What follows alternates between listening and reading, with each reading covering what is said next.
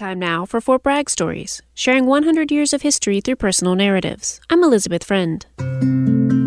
Fort Bragg Stories is a collaboration between WUNC's American Homefront Project and the Fayetteville Observer. Tattoos have been a part of military culture for centuries. Soldiers stationed at Fort Bragg support a thriving tattoo industry in Fayetteville and the surrounding towns. For some, the process of getting ink is just as important as the artwork. Daniel Wright is a veteran, a Purple Heart recipient injured in Iraq and Afghanistan. He's also a tattoo artist with Operation Tattooing Freedom, a nonprofit that helps military men and women get free tattoos. He says learning the art of tattooing helped him cope with his own PTSD, and he believes the experience of getting a tattoo can be healing for veterans. We spoke with Daniel at the All-American Tattoo Convention in Fayetteville. I'm nobody's doctor. Never went to school for it, but me personally, I use it for my PTSD.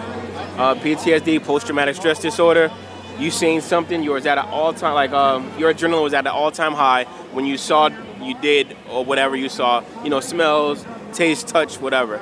And after that, it gets stuck at that high. Those images get stuck there. And when your adrenaline comes down, it blocks it from being able to come down. So to me, when you get into a tattoo, that adrenaline goes back up. And I'm talking to you while you're getting a tattoo, and it's helping talk those issues down, and that's my take on it. Because, like I said, I've been donating tattoos for 2-3 years, and people always ask, how does tattoo help a veteran? Go give them money, go give them this. You must never got tattooed, and you must not be a veteran, because it's a pain, but at the same time, that pain helps relieve some of the stressors you have. Lewis Hunt is a Navy veteran. He founded Operation Tattooing Freedom after his first experience being tattooed by a fellow veteran led him to open up about his struggles with PTSD. Though there's little research into so-called tattoo therapy, Hunt is part of a growing number of veterans who say the combination of talk and tattoos helps them cope. After the tattoo, I got up, I felt like there was a weight lifted off my chest. And I didn't just feel better right then. It was weeks and months later, and I was talking to my wife about stuff that I had never talked to her about. And not just about stuff that happened overseas.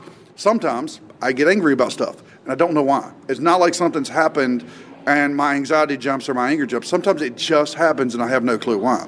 But I realized I was able to talk to my wife about stuff like that to the point where she sees a lot of it coming sometimes before I do. I mean, I'm not talking about like I'm in a crowded bar. Sometimes I'm sitting in my house watching Family Guy and something hits me and there's no reason why. But I can talk about it. And that's our goal, is to show vets that there's not a conversation that can't be had. We don't talk about stuff very well. Now, we'll talk about the funny stuff, or we'll make jokes about anything, but stuff that really matters, we're tight-lipped. We're bad about it. But vets talk to vets more than they talk to anybody else, and everybody talks on the tattoo table. Back on the convention floor, veteran Kayla Knight is looking forward to her 2.5-hour tattoo session with Daniel. To me, a tattoo relaxes me, it calms me down. To me, it's mellowing. I don't feel the pain in it with the tattooing and having a social tattoo artist. That's why I like getting my military ones from a veteran, because you just socialize. Like me getting 101st with him, he was stationed in 101st. I have PTSD as well, so we can not necessarily say, here's why I have it and here's why I have it, but here's what works for me, maybe it could work for you.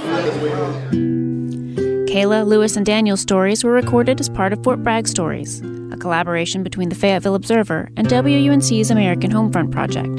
If you have a Fort Bragg story you'd like to share, you can find a link at WUNC.org.